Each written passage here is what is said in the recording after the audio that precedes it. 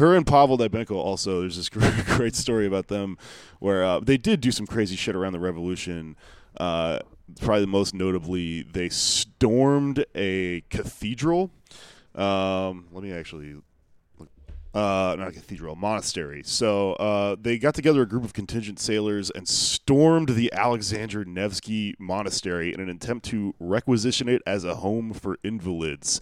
It didn't work. They were unsuccessful, and a priest was killed.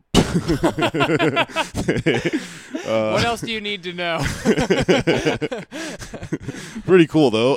We killed one priest, and then a lot of people shot at us, and So- the invalids sleep outside. Story. Yeah. So she's this fucking wild, fucking sex-crazed cougar with her, like, Ashton Kutcher boyfriend sailor guy running around trying to, like, storm cathedrals and shit with a bunch of drunk sailors. Pretty cool.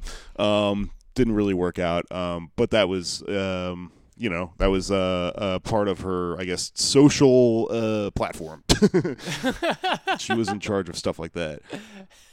If someone needed to oust a cathedral.